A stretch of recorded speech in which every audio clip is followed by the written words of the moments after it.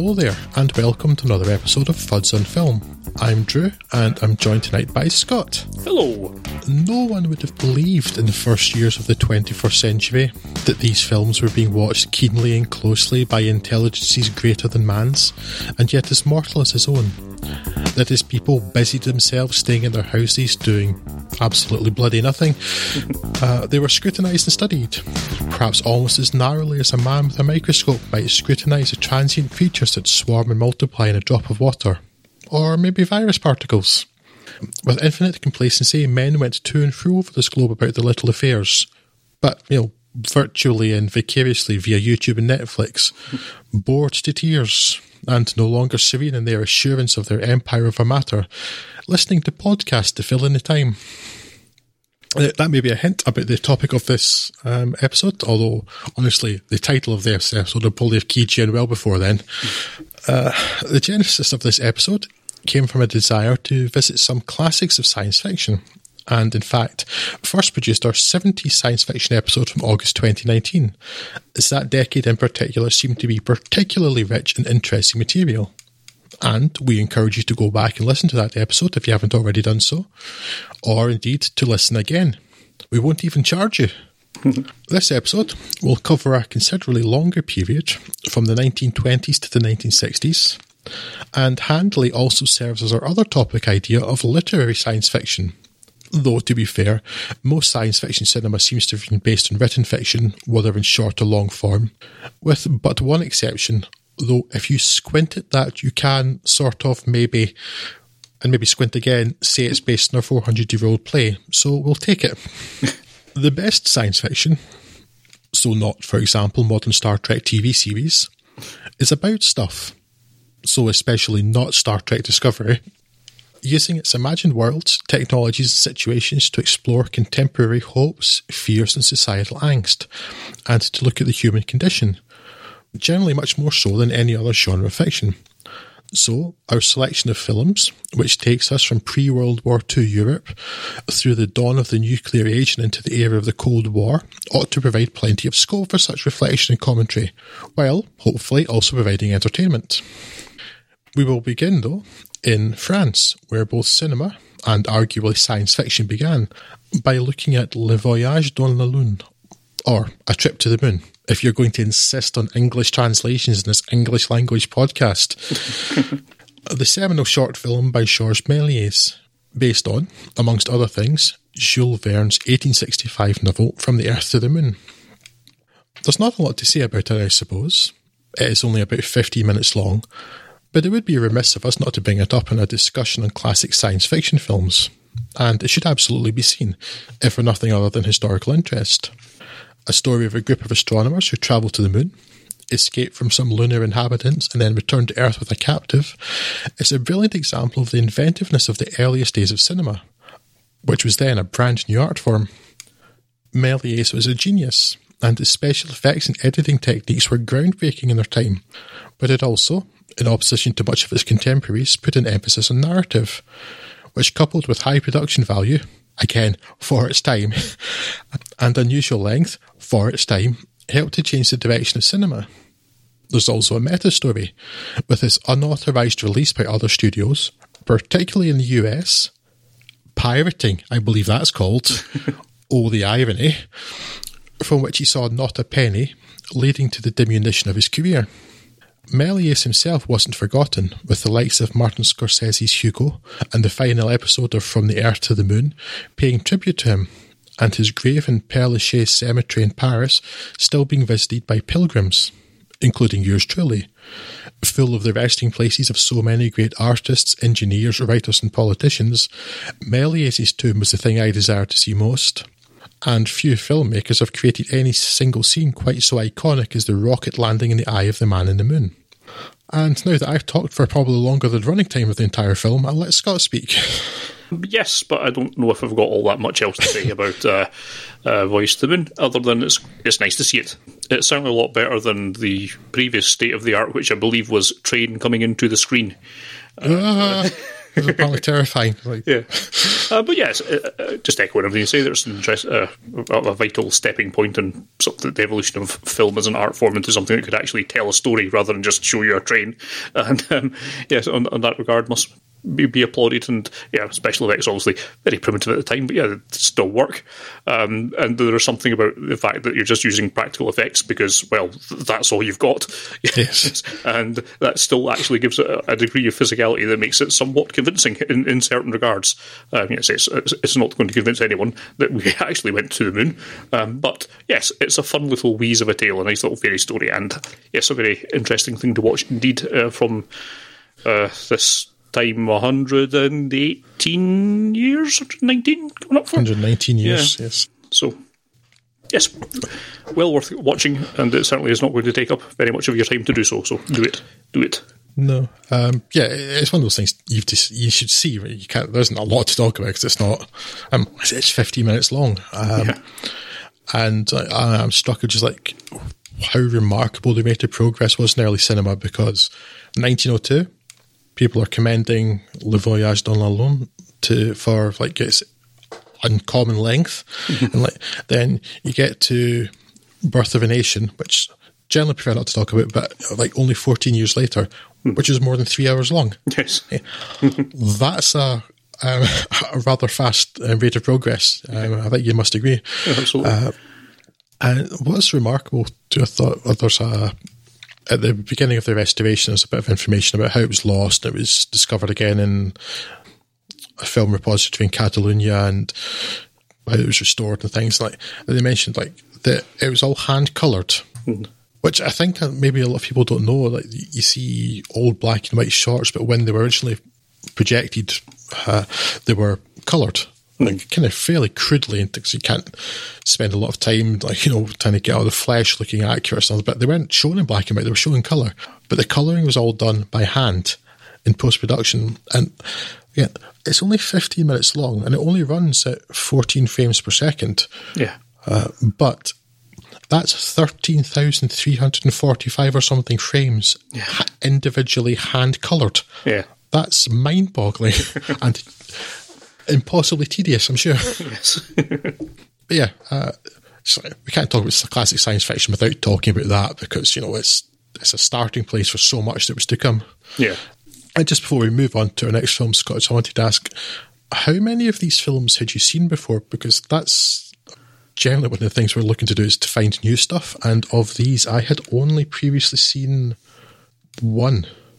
I think I'm about the same. I think I'd only seen one of these, maybe two. I thought I'd seen two, but I'm not convinced having rewatched it again. Or if I did see it, I'd pretty much forgotten everything that happened in it. So yes, not that many of them. That doesn't matter. I suppose that's more just my curiosity. But so we're largely coming to these fresh then. Mm-hmm. Right, so we're going to begin with, again, maybe it isn't surprising for the aforementioned Birth of a Nation, but with our longest film, which is the 2.5-hour Metropolis, apparently originally shown as more than 3.5 hours in its first screening. Fritz Lang was maybe a bit self-indulgent, but very, very famous Metropolis, and influential Metropolis, Scott. Yes, the mediator between the head and the hands must be the heart, says Fritz Lang's Metropolis. So if we learn nothing else from this film, it's simply do not let Fritz Lang set up any arbitration tribunals. His 1927 film is now commonly held up as a masterpiece of the silent age, although it was rather less warmly received on its initial release.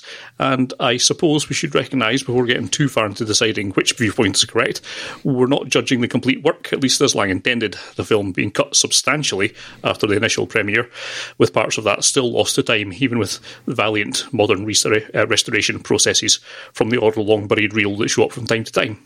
Anyway, looking at what's available to us, we're introduced to Gustav Froelich as Freder, the indeterminately aged but young son of Alfred Abel's John Fredersen, the apparent creator and ruler of a vast metropolis, boom title drop. Here, the wealthy live in carefree luxury, with the 0.1%, such as Freder, living in an apparently entirely insulated, cosseted life in the Eden-esque pleasure gardens, while hordes of nameless workers toil and die at the underground edifice of the pitiless machines that run the place. Pitiless and puzzling in function and design, it must be said, but I suppose that's the expressionism speaking. He's shaken back to reality by the sudden intrusion into paradise by a bunch of child poors, shepherded by Bridget Helms' Maria, a saintly figure we'll later find to be held as a prophet of sorts by the oppressed working classes. They're quickly banished back to the underdepths alongside the rest of their kind, but not before Freder has fallen in love with her, and perhaps also her message that they're all brothers, even the girls. Maybe that's also the expression I'm speaking, I don't know. Freder resolves to ask his father about what the deal is with all this mass oppression and all, and before long is heading off there himself to find Maria and fully see the horrors of the underground underclass. Shadowed by his father's spy, Fritz Rasp's the Thin Man, and seeing that things could soon be coming off the rails, Papa Fredersen enlists the help of his long-term frenemy and inventor, Rudolf Kleinrock, as Rotwang. He has been working on a secret project, the iconic man machine of images, no doubt you'll have seen from this film, and as the intertitles would have it, it's the man machine, although I see Rotwang's giving him tits. Expressionism, probably. Anyway, this machine can take the form of anyone, so Fredersen wants to create a robotic doppelganger of Maria with the intent of ruining her reputation and dampening down talk of a working-class revolution. But it turns out Rotwang is holding on to more of a grudge than he lets on, and seeks instead to tear it all down and watch the world burn. Young Freder therefore finds himself slap bang in the middle of these machinations and must find a way to save Maria and the city from destruction. Now, there's been a lot of analysis done over the years of Metropolis, and if you are the sort of person who gets off on that sort of thing, more power to you. Myself, I think I'm on Team H.G. Wells, who I'm led to believe knew a thing or two about science fiction, in thinking that this is silly. Perhaps the crucial moments of meaning are those that have been lost, but I cannot find a particularly coherent message in Metropolis that's evident in the text in front of me. For example, I'm surprised to see here that it was criticised for having a communist message, and let me just run this through my Marxalizer. Results coming in now. It just says, "This ain't it, Chief." Likewise, in common with a few of these films, actually, there's a feint at a more religious message in there, except it doesn't really say anything much about it, other than that religion exists in this context, which kind of seems like a preemptive attempt to avoid being cancelled by zealots, Copernicus style, rather than having a point as such. Although cancelled by zealots is a good name for an indie album. So, to cut my withering short, I am not on board with this as a masterpiece of messaging, but there's more than enough to appreciate in other aspects of the film. In particular, the imagination and execution of the world building and the visuals is really rather impressive now, let alone for the time, and is more than worth the price of admission by itself. The performances, well, there's always a fair amount of playing to the back seats with this era, so I'll go along with it, even when it's unarguably gone into way too silly territory. Evil Maria and the dance club seduction scene, I am looking directly at you. At least, unlike some other landmark films we've covered that make me feel like I'm on crazy pills because they're obviously awful, there's at least a lot in here that I can see why people would latch onto and want to talk about, even if I disagree that the messaging or the metaphors are clear enough to support it. And that's alongside stuff that I did appreciate. So I'm glad I've watched it, and I certainly recommend anyone with a passing interest in the history of cinema, not just science fiction, should watch it. But I will probably never come back to this. And maybe that's the most expressionist thing of them all. It's not, that doesn't make any sense. I just didn't have a good way to wrap up this review. And I still don't. Drew?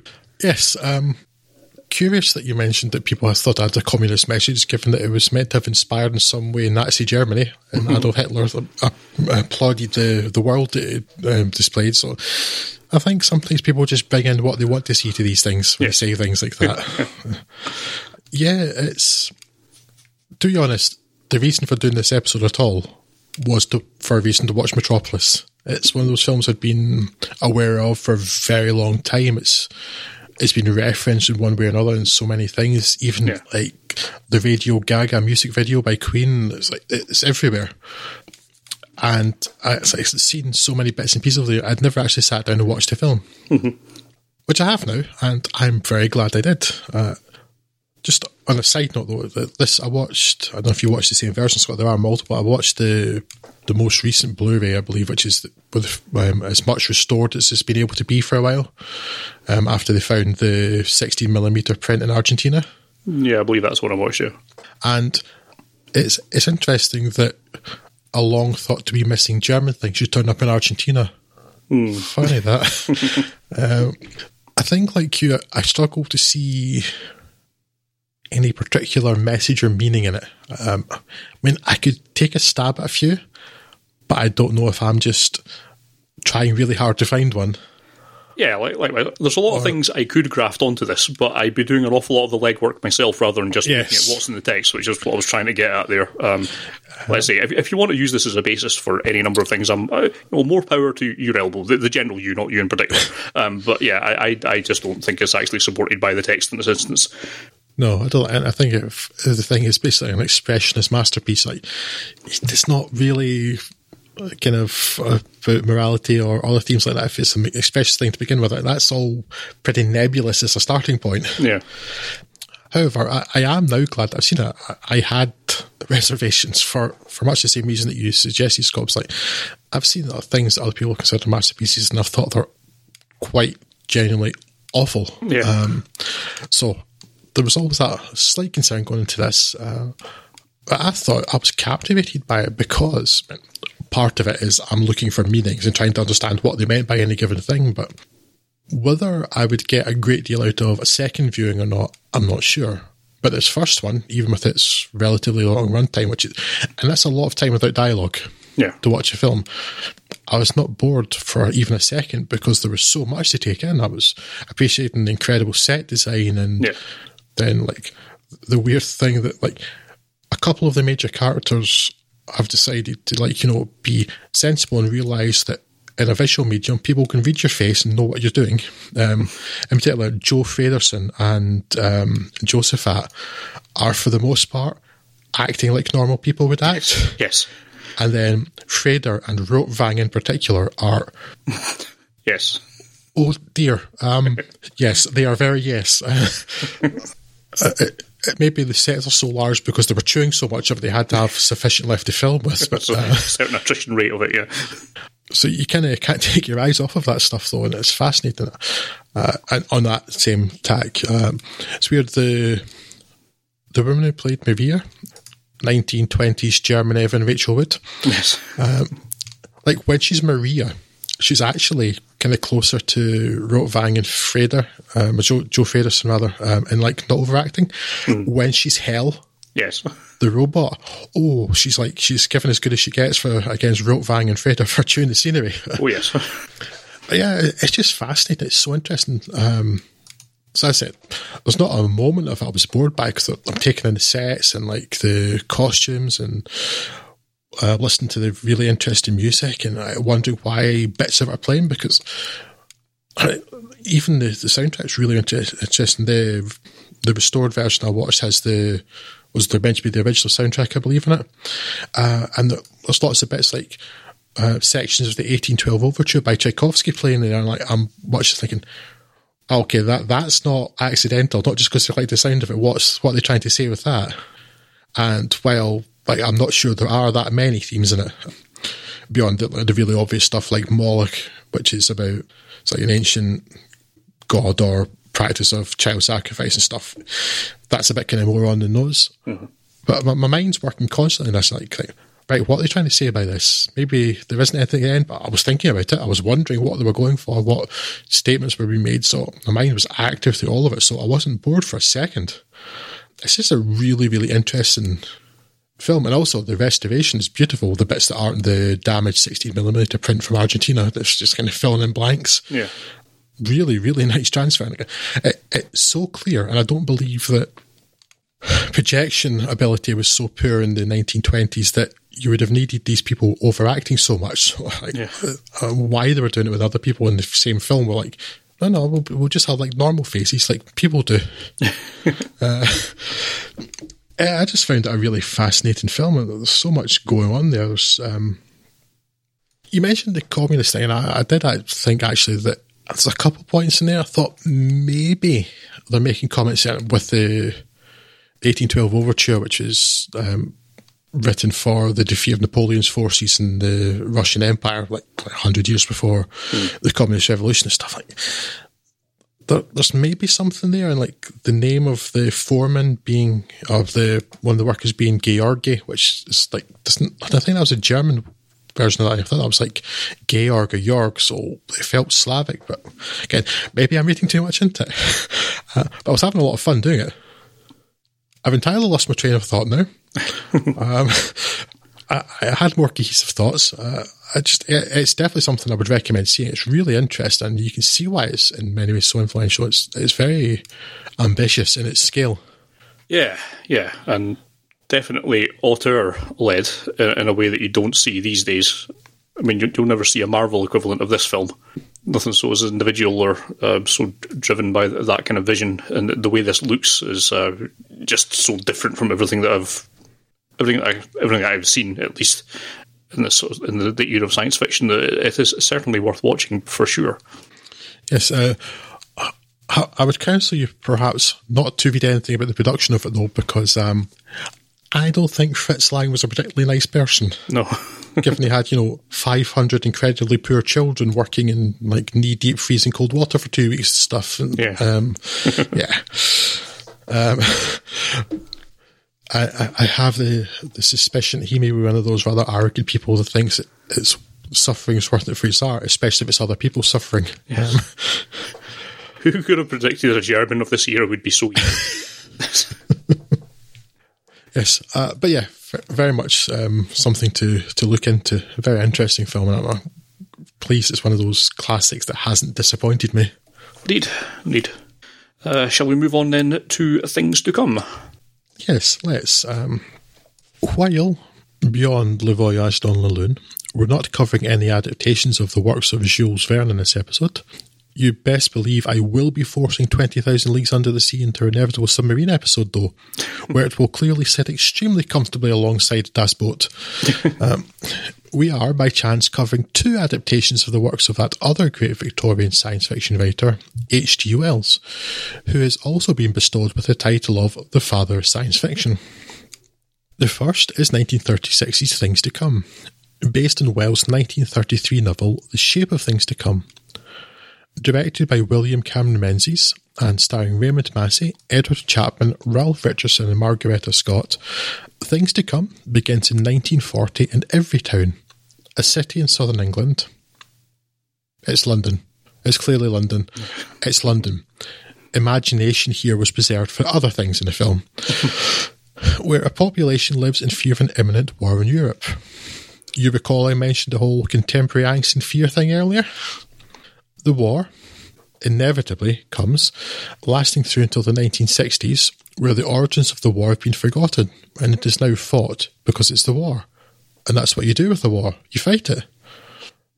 This war is finally ended by the enemy deploying a biological weapon which propagates a disease called the wandering sickness, which more or less turns people into what we would today call zombies.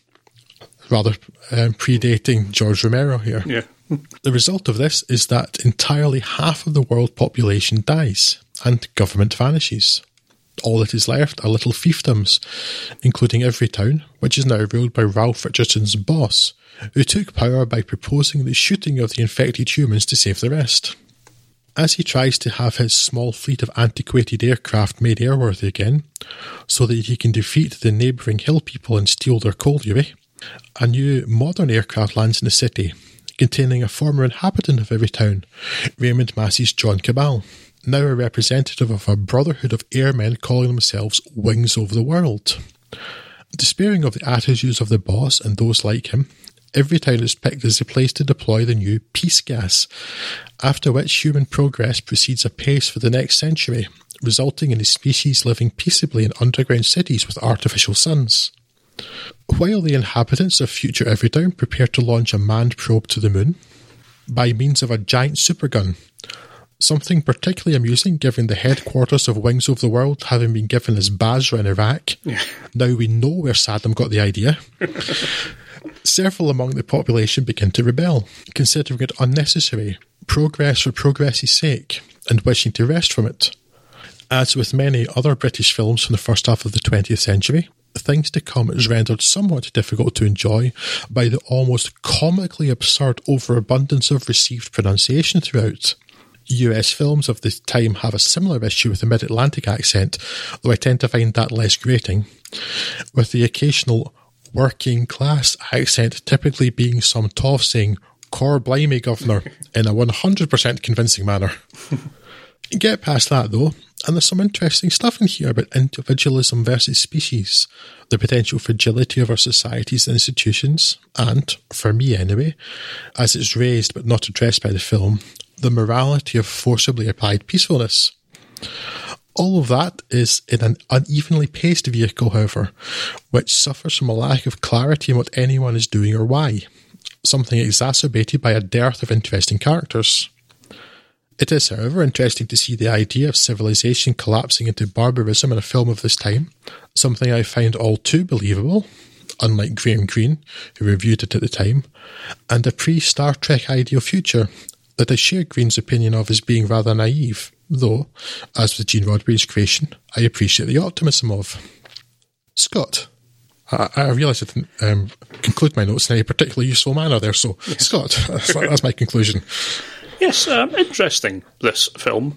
I suppose I liked it overall. It is a bit patchy. I think I've just come to used to hearing posh people pretending to be...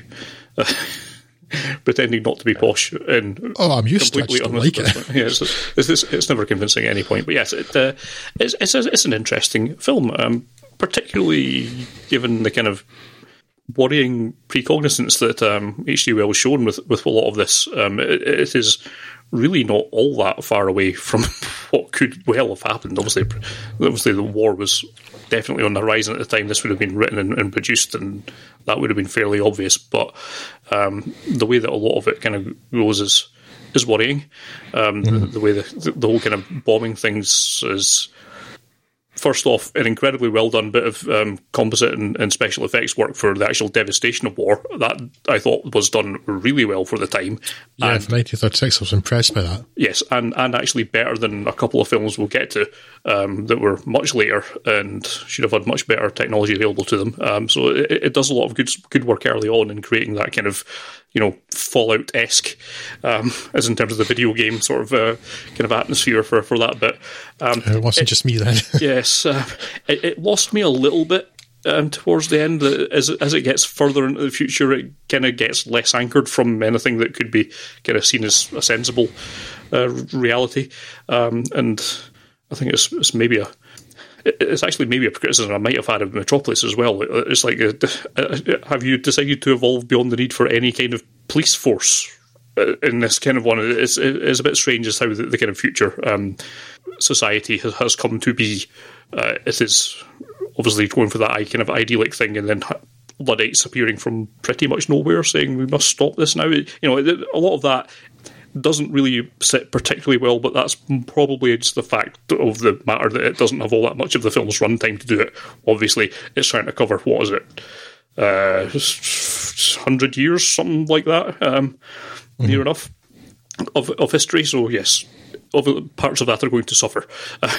And a lot of the kind of world building of the far future is kind of not all that well explained. Like, why are you building underground cities when there doesn't seem to be any particular need to? Can you just clear the above ground if the technology, rather than dig down? There's no evidence that this is any sort of poison gas has rendered the world useless or anything like that. So there's a few kind of quibbles you could have with it, but you can't really fault it in terms of it having a kind of wide-ranging vision, and that's perhaps what I enjoyed about it most. And yeah, there's a lot of things I did pick up in there and I liked it. I think overall I quite like this. Yeah, it's got a lot to recommend to it, and I quite enjoyed my time with it. Again, perhaps one I'll never go back to see. It's maybe not the most necessary of the ones we'll speak about in this, if you want to get a kind of complete history of early science fiction, but it's pretty good. Quite enjoyed it. Can't say much more than that. I did quite like the ambition of some of the sets, particularly like the future of every town, and their giant television screen, projection screen or something that felt quite futuristic. So there were bits and pieces in there, and certainly what I was struck with in particular was that it felt prescient.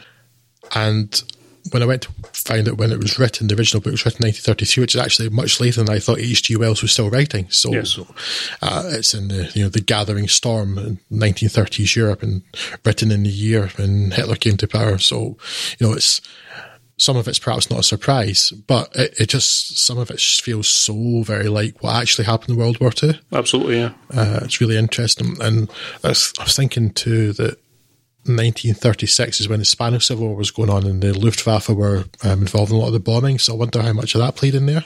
Yeah. That it's not just guesswork anymore. It's like they know how important aviation's going to be. But, it still gets quite a lot of it pretty close to a lot of things that actually happened, and it's really quite interesting. It's all a bit disjointed, and I really do think it suffers for lack of interesting characters. Yeah, in particular, John Cabal, who's kind of the guy kind of tying all this together, and his progeny as it goes on later on. He's just not that much of an interesting character. He's a bit of a blank slate, which I suppose is fine. But and also the kind of morality of the whole wings over the world is a bit grey. It's all a bit totalitarian, really. And that's the same, like enforced peacefulness is like that's not really on. Yes, you're taking away free will and stuff, and it's like kind of. If anything, that's a frustration for me that the film didn't explore that at all. Yeah. It's just the way that it's presented in this kind of, I suppose maybe technocracy you might imagine is that, although it's not, again, another thing that is just not all that well explained because there's not enough time to explain it in. And the way that's presented is just obviously a moral good, I think could be opened up for a bit more questioning. If you wanted to, if this was being remade, that would be an issue that I think would be a bit more delved into. But, what you got to do? Yeah. And also just to your point about Fallout, because that was very much on my mind too, and actually the wings over the world, it kind of made me think of a bit of the Brotherhood of Steel, but it's sort of the opposite. Yeah. They're gathering the technology to give it to people rather than to keep it from people. But it had that kind of feel about it. Yeah. Yeah, but it's definitely, it's not fantastic, but it's interesting, and the fact that it was made when it was, I think, is perhaps the most interesting thing of all. Yeah. But so we're going from a film made in the rather frightened, I suppose, years of a few years before the beginning of World War II, a lot of tension in Europe. We're jumping from there to one of the first films made after one nation exploded an atomic weapon on top of another one. And that was quite scary. It is indeed. And yes, and this is, of course, the day the Earth stood still, and a Klaatu Baradu Nikto to you too. So, here the Earth is, right, post-World War II, swagging around going, ooh, look at us. We've harnessed the power of the atom to melt people. Aren't we king poops of Excrement Mountain? And generally just settling in for a good old-fashioned Cold War when, out of nowhere, well, out of space, I suppose, a flying saucer lands in a park in Washington, D.C. The alien flying the thing gets out, saying he comes in peace and goodwill, and because it's America, he gets shot for it.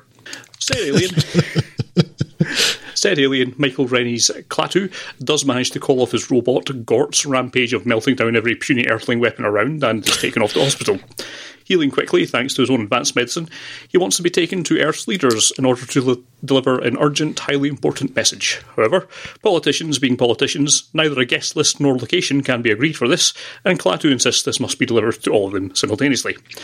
Deciding then, somewhat out of nowhere, that he must live amongst these humans to better understand them, he slips his guards and takes up residence in a boarding house, befriending Patricia Neal's Helen Benson and her son, Billy Gray's Bobby. He makes contact with Sam Jaff's Professor Jacob Bernhardt in an attempt to reach the great scientist of the world to deliver his message, and is prompted to make a demonstration of his power.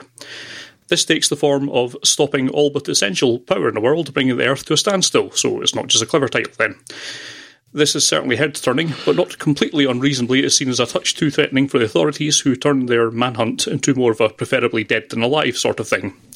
But, as it turns out, that message is very much stop killing each other, or our intergalactic robot peacekeeping corps will bring you the peace of the grave, so good job on that one, Earthlings. It's hard, at least for me apparently, to recap this film without it coming over a bit trite, but I should point out that I quite enjoyed The Day the Earth Stood Still. It is not perfect. I don't know how an alien should react exactly, but it's probably not like an impatient army officer or a kindly uncle, which seem to be the two poles that Michael Rennie bounces between, and it's perhaps best not to speculate on the finer details of what little is revealed about the aliens, as it's not all that coherent. It is, however, much more interesting as a cultural byproduct of the dawning of the atomic age, and while likes of Godzilla and them, more on which soon, were arguably trying to process the practical effects of the power of the atom bomb, The Day They Are Stood Still stands more as an intergalactic extension of the nightmare of the mundanely phrased mutually assured destruction, but with cool robots, which makes it better.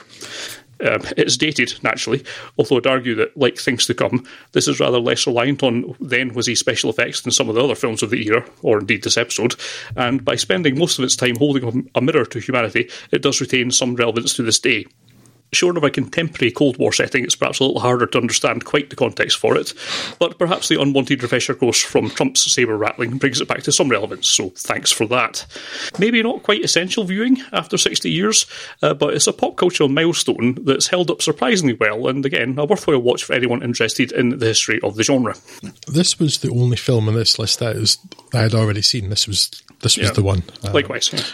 And I was quite pleased to go back and watch this again and find that I still really like it.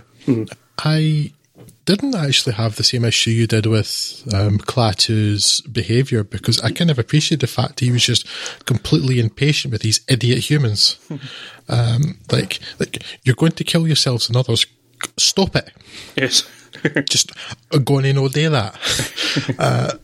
So yeah, I appreciate his impatience, because he's kind of bewildered as to why they love war so much and like do not understand that it's not in their best interest and stuff. And it's like, you know, where there's a problem is maybe because that's happening in like a day and a half. Yeah. And that impatience maybe should have come out from a bit of a kind of expanded time frame, but that's a minor issue. It's really interesting. I think it stands up more than a lot of other films because it's barely got special effects. Yeah. There's very little there. There's a man in a silly suit. An awesome suit, you mean? Gort's cool. I like Gort. I like Gort, but I can't argue it's a silly suit. But I did quite like the effect of whatever kind of energy source was going on behind his visor, though. I was wondering how they did that. Yeah. It kind of felt maybe projected, but I wasn't sure. That was actually quite an interesting effect. But there's not a lot of special effects in here. Mostly it's just people talking. And a lot of really good science fiction, really kind of thoughtful science fiction, doesn't actually require a lot of special effects or sets or anything. Yeah. It's really more about an idea, which is what this has got going on for.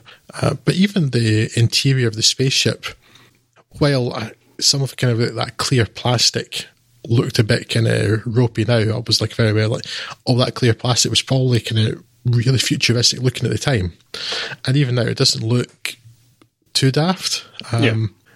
Whereas you look at 1970s science fiction, it's particularly bad for it, and actually kind of some late 60s stuff like Star Trek, the original Star Trek series, where everything's got blinking lights. Yeah. And they look horrendously dated nowadays, because what's the function of these lights? Lights mean future, do they? Yes. Okay. Whereas this hasn't got anything like that at all. It's got kind of a screen and some buttons and stuff, but like it's kind of restrained, and actually I think it holds up much more better than stuff that's considerably newer. Yeah. Yeah. I don't have a great deal more to add. Actually, I really like it. What I will say though is, while as a general, I much prefer any film posters that aren't modern ones, because modern ones are all terrible. And all basically the same poster, same like selection of half a dozen posters nowadays, and have been for 20 years. But this film and the next film the two films down, this and The Forbidden Planet, both have posters showing a robot holding a scantily clad woman, which is not something that happens in the film at all. Yes. Why is that the poster? Well, I feel genuinely offended by that. I know why it's there. Well, I know why, but yeah, it's not acceptable. Yes. Why is that acceptably a poster? It's got, at least in The Forbidden Planet, there is a scantily clad woman, but in The Day They Are Stood Still, there isn't. But the poster shows Gort laying waste to the world while carrying a woman in his arms. Like, it's massively misleading. So that is the only regard in which the 2008 remake is better than the original. To be honest, I barely remember the 2008 remake, but I remember thinking it wasn't terrible, so that's about all I had going for it, because it had Jaden Smith in it, who is awful. But yeah, I remember almost nothing about the remake, so fortunately hasn't sullied the original. Klaatu Baradu Nikto, then. Shall we go on then to The War of the Worlds? I think we should, Scott. We return to H.G. Wells again, and an adaptation of perhaps the most famous science fiction novel of all time, The War of the Worlds, with a screenplay written by the pseudonymous, but presumably Thackeray-loving, Barry Lyndon, produced by George Pal, who directed another Wells adaptation, The Time Machine, in 1960, and directed by Byron Haskin. Chances are you're familiar with the broad strokes of this. Martians have been watching Earth for a while and decide to drop by and take over the place by means of meteorite-like capsules fired across the solar system. Human weapons are useless against them. They devastate the planet until tiny unconsidered bacteria defeat them where we, with our huge brains and technological might, were unable to. Microscopic organisms bringing a technologically advanced civilization to a grinding halt. It's really pushing the bounds of credibility, that one. As opposed to the Victorian Britain of the novel, the film updates the principal action to mid-20th century California, and the book's narrator is replaced as protagonist by Gene Barry's Dr. Clayton Forrester, an atomic scientist, and, naturally, nuclear weapons are used against the invaders, albeit fruitlessly. The narrative arc is otherwise similar, just with everything absolutely rubbish in comparison. Whereas the book dealt from the beginning with the horrific destructive power of the Martians and particularly the death of humans, this film version is oddly bloodless, with only a handful of deaths seen, and the bulk of destruction being at the expense of property as Los Angeles is destroyed. A particularly surprising thing given that this film carried an X certificate in UK, meaning at the time viewers must be 16 or older, not what X certificate ended up being. While not an intention of the filmmakers, I am personally very much considering this focus on property rather than life an indictment of US capitalism and what it holds dear. And that makes it another reason I find that I really don't care for this adaptation. Gone entirely is the harvesting of humans as fodder for the Martians, or the threatened death of the planet by the red weed. And likewise conspicuous by its absence is the novel's disdain for religion, and particularly the clergy, with the film instead promoting one priest to the role of a martyr, and, in a seeming effort to stick two fingers up to Wells, ending in a church. It really is a terrible adaptation, with there are some Martians and bacteria win in the end, being most of what remains of the source.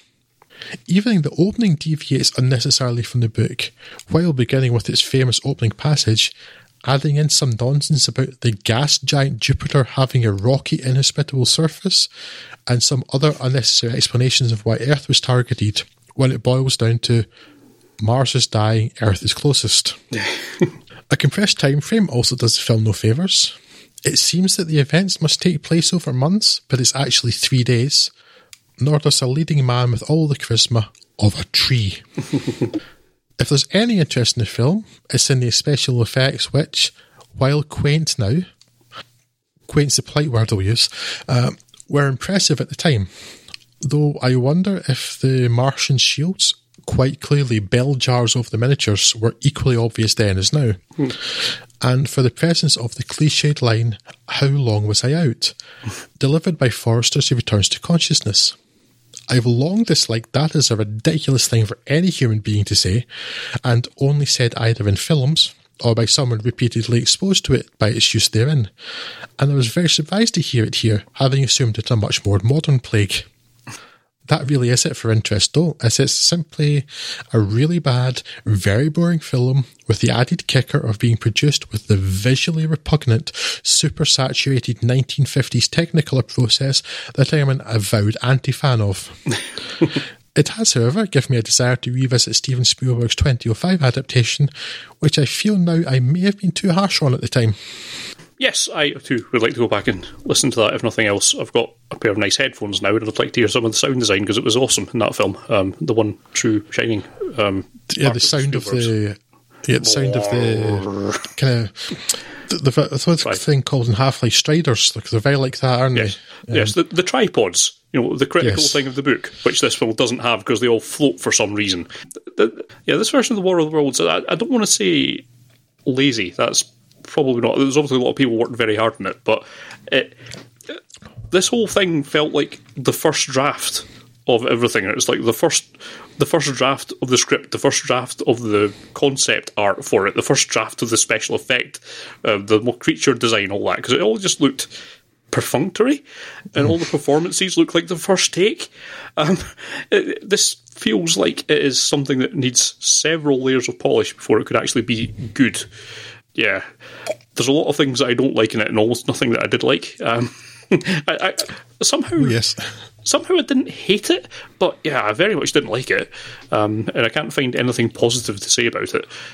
In particular, I'm glad you brought up that religion point, because it's something that's kind of been going through a few of these films. They do keep feeling the need to kind of link religion back into science for some reason. I don't know if this is just the way to get past selling it in America.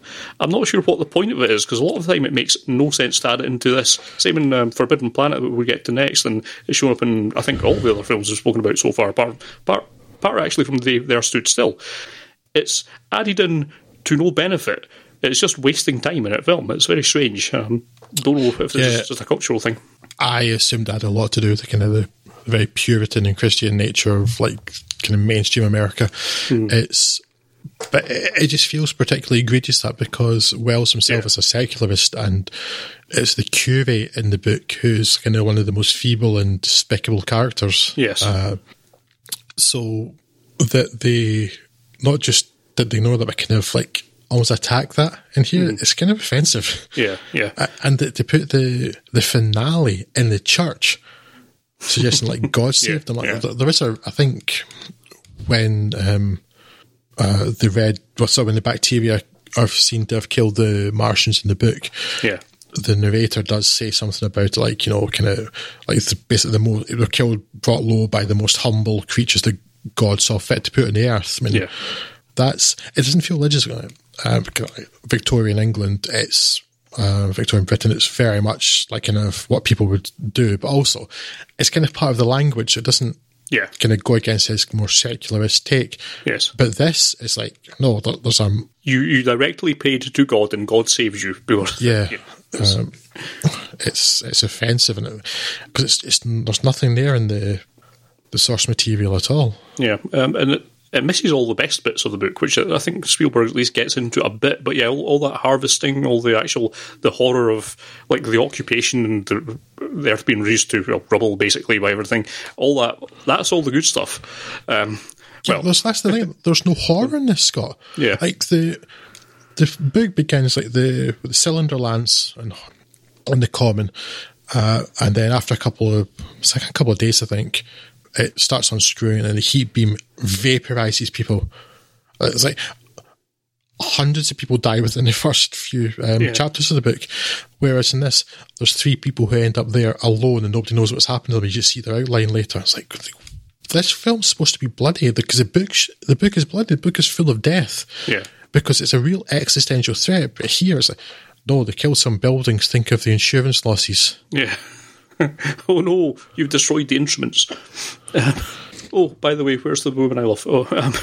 Yes, it's just not very good. I don't know if we've got a whole lot more to say about it other than it was very disappointing. This was the film that I kind of thought I'd seen this, but I don't think I had. I could have sworn I'd seen the original this adaptation of War of the Worlds, but I don't believe that I had. Otherwise, I'm sure I would remember that I didn't want to watch it again because it's just not very good.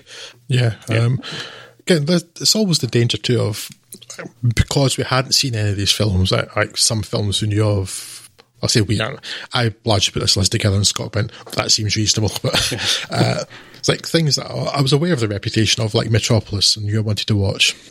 Some of them, though, are just put in by looking for lists of what people say are the best science fiction films of all time. The bulk of this list actually came from a list on Rotten Tomatoes, but that originated on some other website that doesn't exist now. But it's the danger of like using other people's lists. I mean, we've fallen foul of it before, but there's so many films, how do you pick them? Yeah. This was quite high up on the list of like considered a real classic of science fiction, and I was like, okay, I'll put this in. And it's a genuine classic story. Yeah. So it probably is the most famous science fiction novel of all time. I struggle to think of anything that's better known than War of the Worlds. And I watched this like, oh, this is absolute garbage. Yes. Sorry, this is absolute garbage. Yes. I learned my lesson now. It's trash. It's such a pure adaptation, and it's so strange that it's so bloodless. Like, where's kind of accelerated time frame really doesn't help. It's happened in a couple of days. There's not really so much threat there. Yeah. Yeah, it's just rubbish. Yes, Wells did it better. Weirdly enough. So in The War of the Worlds, we charted the great scientific advance of colour. Next, we're going to move into the even greater unknowns of widescreen, Scott. Yes. With Forbidden Planet, and if you're wondering what Forbidden Planet is about, well, there's this planet that is, yes, forbidden to you.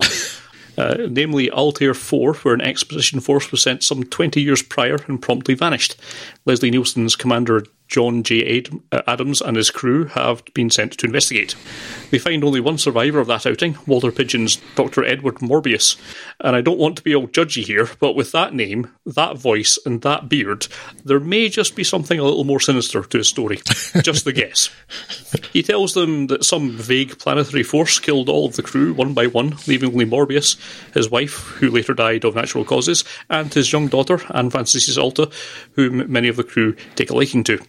However, if they had any untoward thoughts, they would have to get past Robbie the Robot, an amazingly advanced automaton that outclasses anything seen on Earth, and that Morbius seemingly knocked out in his spare time, despite him being a linguist, not a robotics expert. Turns out he's been plugging himself into the remnant technology of a long-lost race called the Krell, which is the side effect of increasing his intellect. The still perfectly functioning technology is ridiculously advanced, but Morbius rejects the commander's suggestion that other scientists should also be studying this. Earth, he says, isn't ready for this jelly. Things take a perhaps expected turn into disaster when the commander's ship is attacked by a powerful unseen entity, just as happened all those years ago. So you have to work out what's going on and stop it before they're all killed, and also uncover the full extent of what happened to Morbius and his crewmates all those years ago. Right. Let's get this out of the way, the standard issue, early clear Leslie Nielsen disclaimer, in that it's always quite difficult to take him seriously in straight roles, given his innate Nielsicity and the comedic roles post-airplane. He and the rest of the cast do well enough with all the dramatic reading that's required, and it's not their fault that I kept waiting for a punchline that never came. That's the Zucker brothers' fault. Or mine, maybe. But it's hard not to think of as Space Cadet Frank Drebin, right? It is indeed. But what Forbidden Planet delivers, like a lot of the best science fiction, isn't necessarily action. There's a nice animated laser fight later on, but that's pretty much all the thrills and spills you get. But instead sets up a mystery, sets up some interesting characters, and has them bounce off each other for a while until the kind of sort of twist of the ending that's maybe not standing up to a great deal of scientific scrutiny, but it does say something meaningful about the human condition. I'm not quite sure it qualifies for the same historical importance recommendation as most of the others we've spoken about, but for what it's worth, it's one of the most easily enjoyable and digestible courses on today's menu. Yeah, but I don't think I've got a huge amount to say about it, but I watched it and I quite enjoyed it. It's a bit of a... it is clearly something more belonging to the classic age of the sci-fi era than anything that is getting into something that would stand up to a lot of scrutiny today. I don't think you'd be seeing much in the way of remakes of Forbidden Planet, but yeah, for what it's worth, I quite enjoyed it. Yeah, again, this is another one of those ones that kind of got a really big reputation. There's a whole chain of comic books shops named after it. It's really well known. Robbie the Robot's particularly famous, but I'd never seen it, and I'm slightly considering watching it for the reasons we spoke about earlier. And it's fine. I honestly can't give it any more praise than that. But I did enjoy it. I thought it had some interesting ideas. Mm-hmm. It has the same sort of irritations that films of any genre really does have for me, which is Leslie Nielsen lands on this planet. He's spent about 32.5 minutes maybe with this woman, and suddenly she loves him, is going to leave the home. She's the only home she's known for 21 years, and is given herself body and soul to him. Yes. No. Just no. That's not how humans work. He's a dashing fella, but he's not that dashing. Yeah, it's like that's there for plot convenience. This has happened in a day and a half. Mm-hmm. No. I mean, even if it's slightly more generic, I'm suddenly seeing more humans, I would like to go with them and learn some more. Yeah. No, which is really weird, actually, because the film builds up but then never pays off at all. The idea that she's been told some really terrible things about humans. Yeah. Because when she starts talking to, I guess it's his XO, But the first person that starts out, the one that starts kind of basically abusing her by kissing her when she's an absolute naive. But she says, you are exceptional, aren't you? And there's a few things she says that she's clearly, her father's told her like that humans are terrible things and they're really bad and stuff like that. Never comes back to it. But she's kind of frustrating because like at least you can see that like it would suggest that, you know, she realised that her father was lying to her or something, but that's kind of so glossed over. Yeah. It's like, well, it's quite convenient for the plot, and obviously this is a mid-20th century American film. Well, obviously the woman's obviously just going to go for the man because he's a man. He's a manly man. and that's all that matters. And she will go make her home for him, for that is what the women do. Yeah, so that kind of stuff that bothers me in any film bothered me in this. But I mean, it's really quite ambitious with its sets. It looks pretty good. Some of their science is actually kind of reasonable.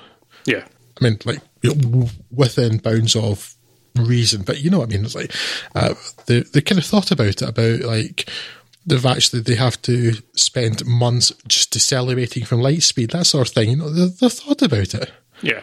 It's not just your simple shooty bang stuff, even though there is some kind of pew shooty bang in this, which is generally not been prevalent in most of the other films, World War II effectively aside.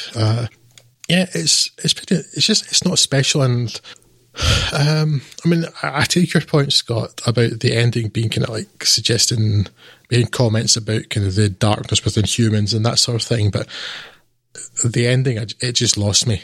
It's like, it started going on kind of down the Freudian track, and like, no, it just does not interest me at all. Like, no.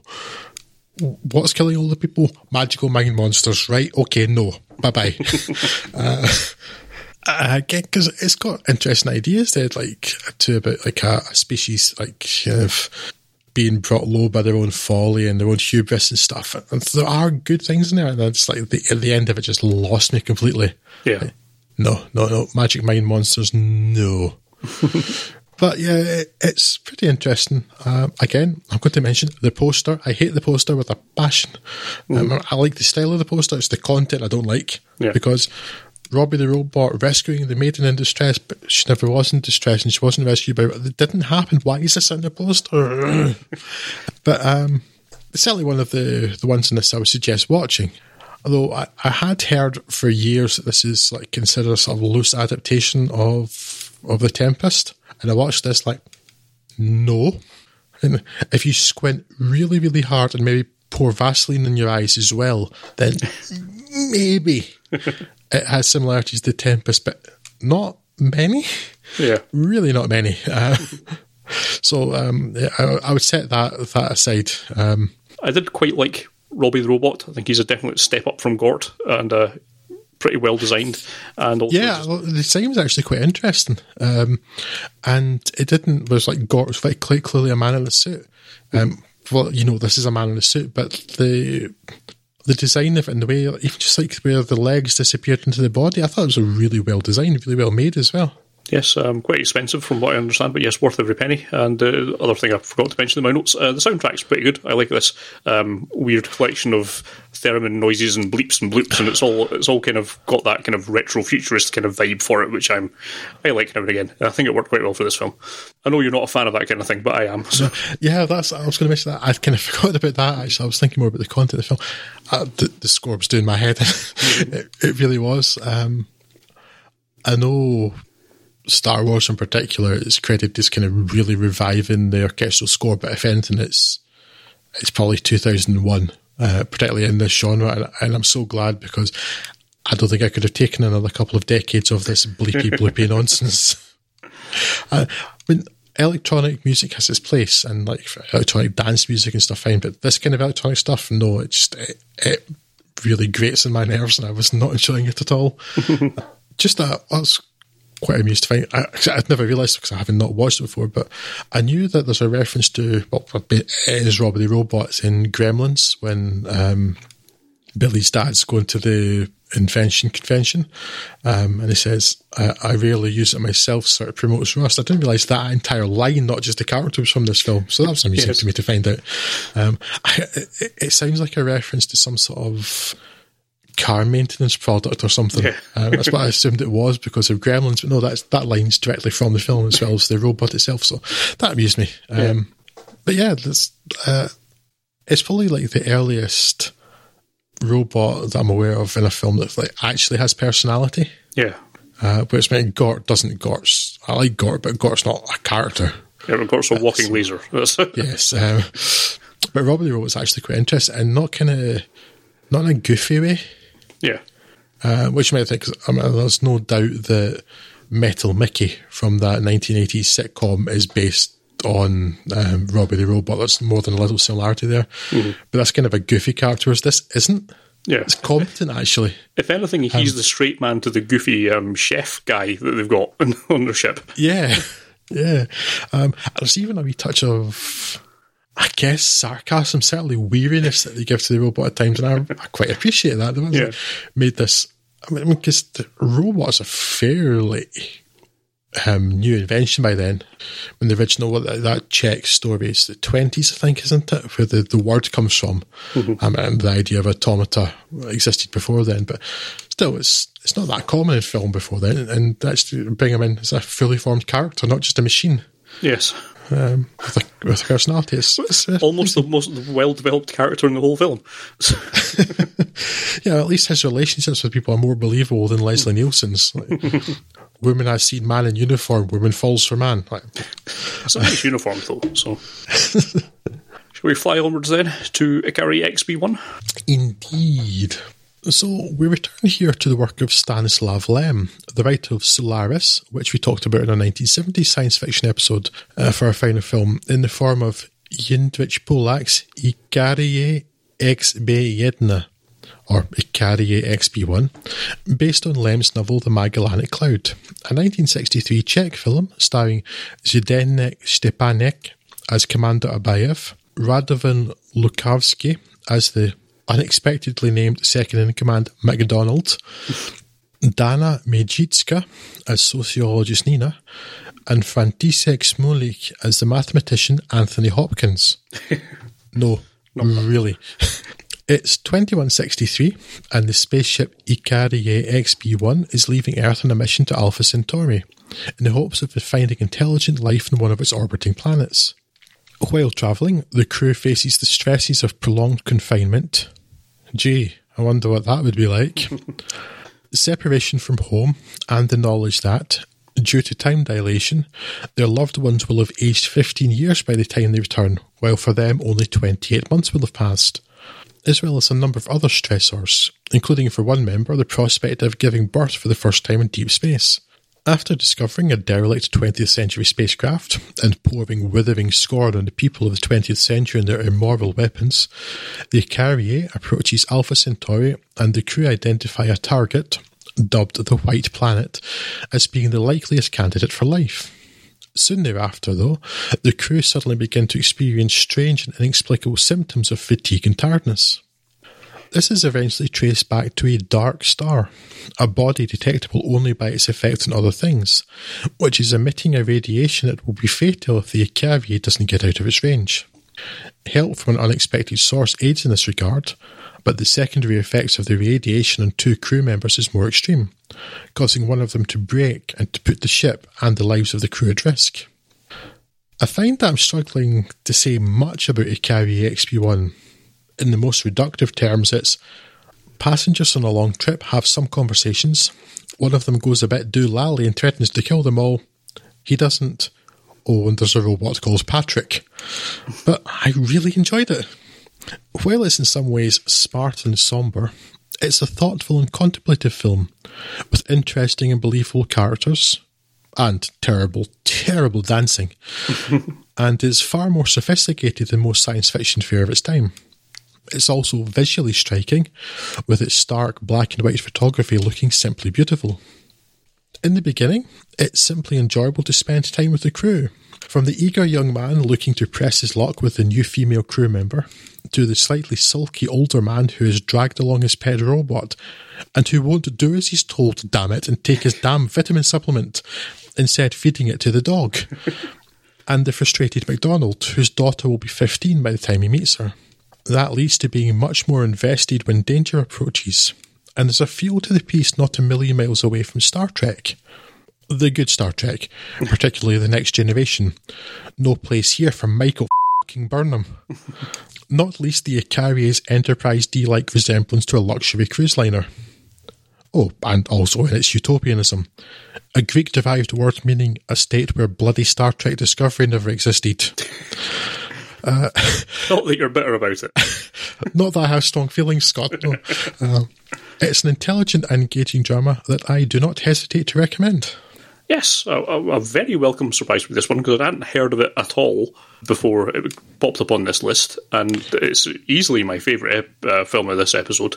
Mine too. And sorry, Scott, just before you go, this came from the same list that War of the Worlds came from. It's like swings and roundabouts, I guess. Mm-hmm. I even looked up what it was when I get to this, so I was picking up very strong vibes of sort of the other Stanislav Lem work that you mentioned, which has now gone out of my head already. Solaris. Solaris, yeah. I was getting sort of fairly strong Solaris vibes towards the end of this, and by extension, things that kind of aped Solaris, like Sunshine and these other kind of ones of the effects of a long voyage on peoples, and unfortunately also brought flashbacks of Passengers, which was awful. But yes, this really quite good, and it felt incredibly modern in a way. I mean, it's only, what's this, 6 years, was it, after Forbidden Planet or something like that?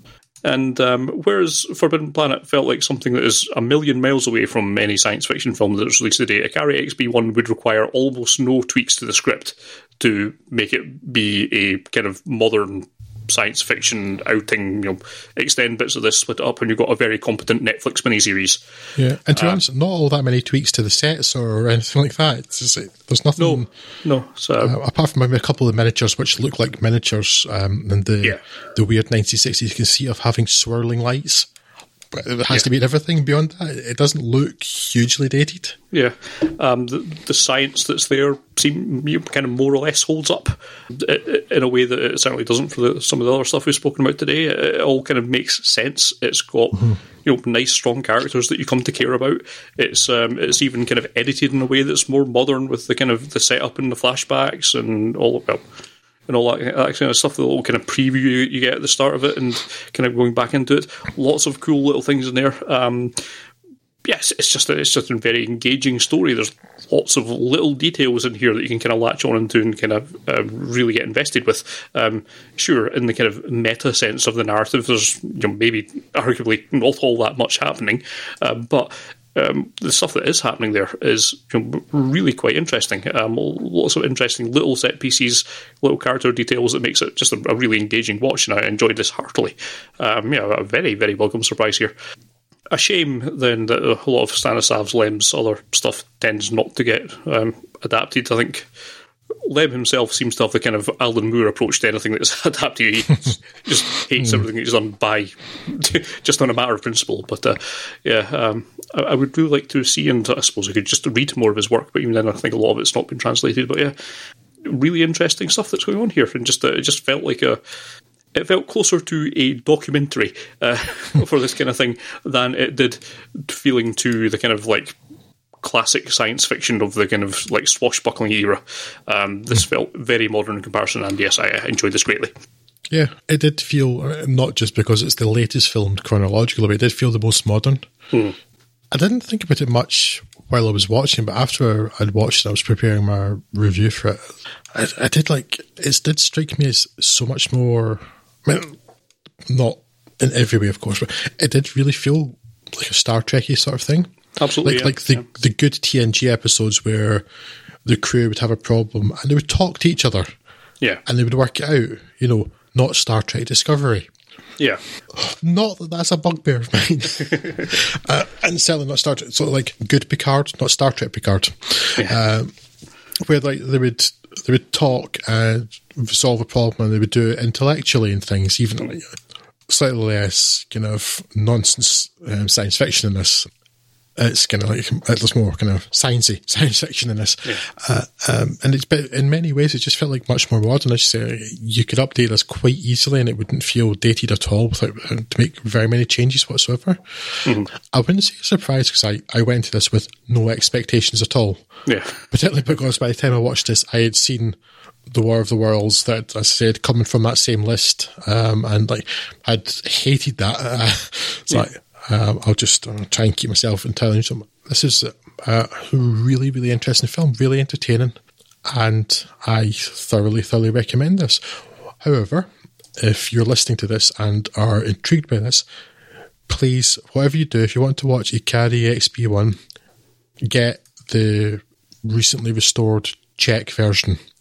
The original version, because this was released in the 1960s in the United States and was on television for many years thereafter, known as Voyage to the End of the Universe, which is, let's put it as politely as I can, butchered, with 10 minutes cut out, messing about with the characters, and a stunt ending which basically turns the ending of it into the Planet of the Apes.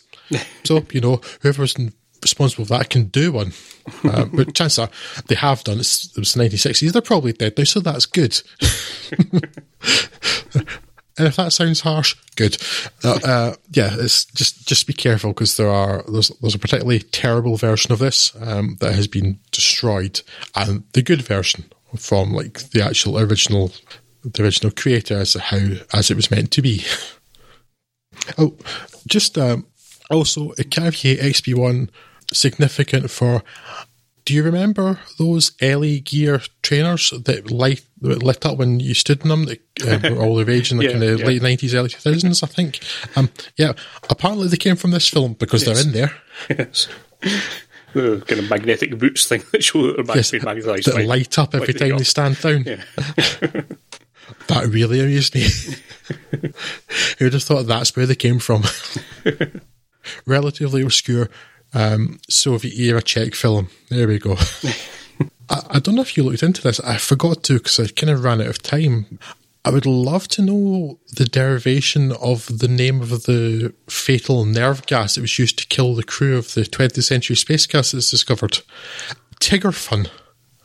That's a bit weird. Yes, it is. It's very strange. I had no handle on that at all. It's described, at least in the subtitles, as Tiggerfun, aka Tiger's Breath, that was used to, and had on board handily for some reason, to kill the crew of the 20th Century Spacecraft to discover because they've run out of oxygen. Or they had run out of oxygen. Tiggerfun. Is this a Disney reference? Yes. Is it bouncy, fun? Fun genocide, yes. I've no knowledge, or indeed apparently has Google on a quick look. It does not make a lick of sense to me. No, it's just a strange combination of things, yes. Yeah, it's like fatal toxic gas of some description called Tiggerfun. Okay. What? Yes. And the only time the obvious Tigger is the one from Winnie the Pooh. So what? Strange. Answers on a postcard, please. The wonderful thing about Tigger is murder and genocide. Yes, very peculiar, isn't it?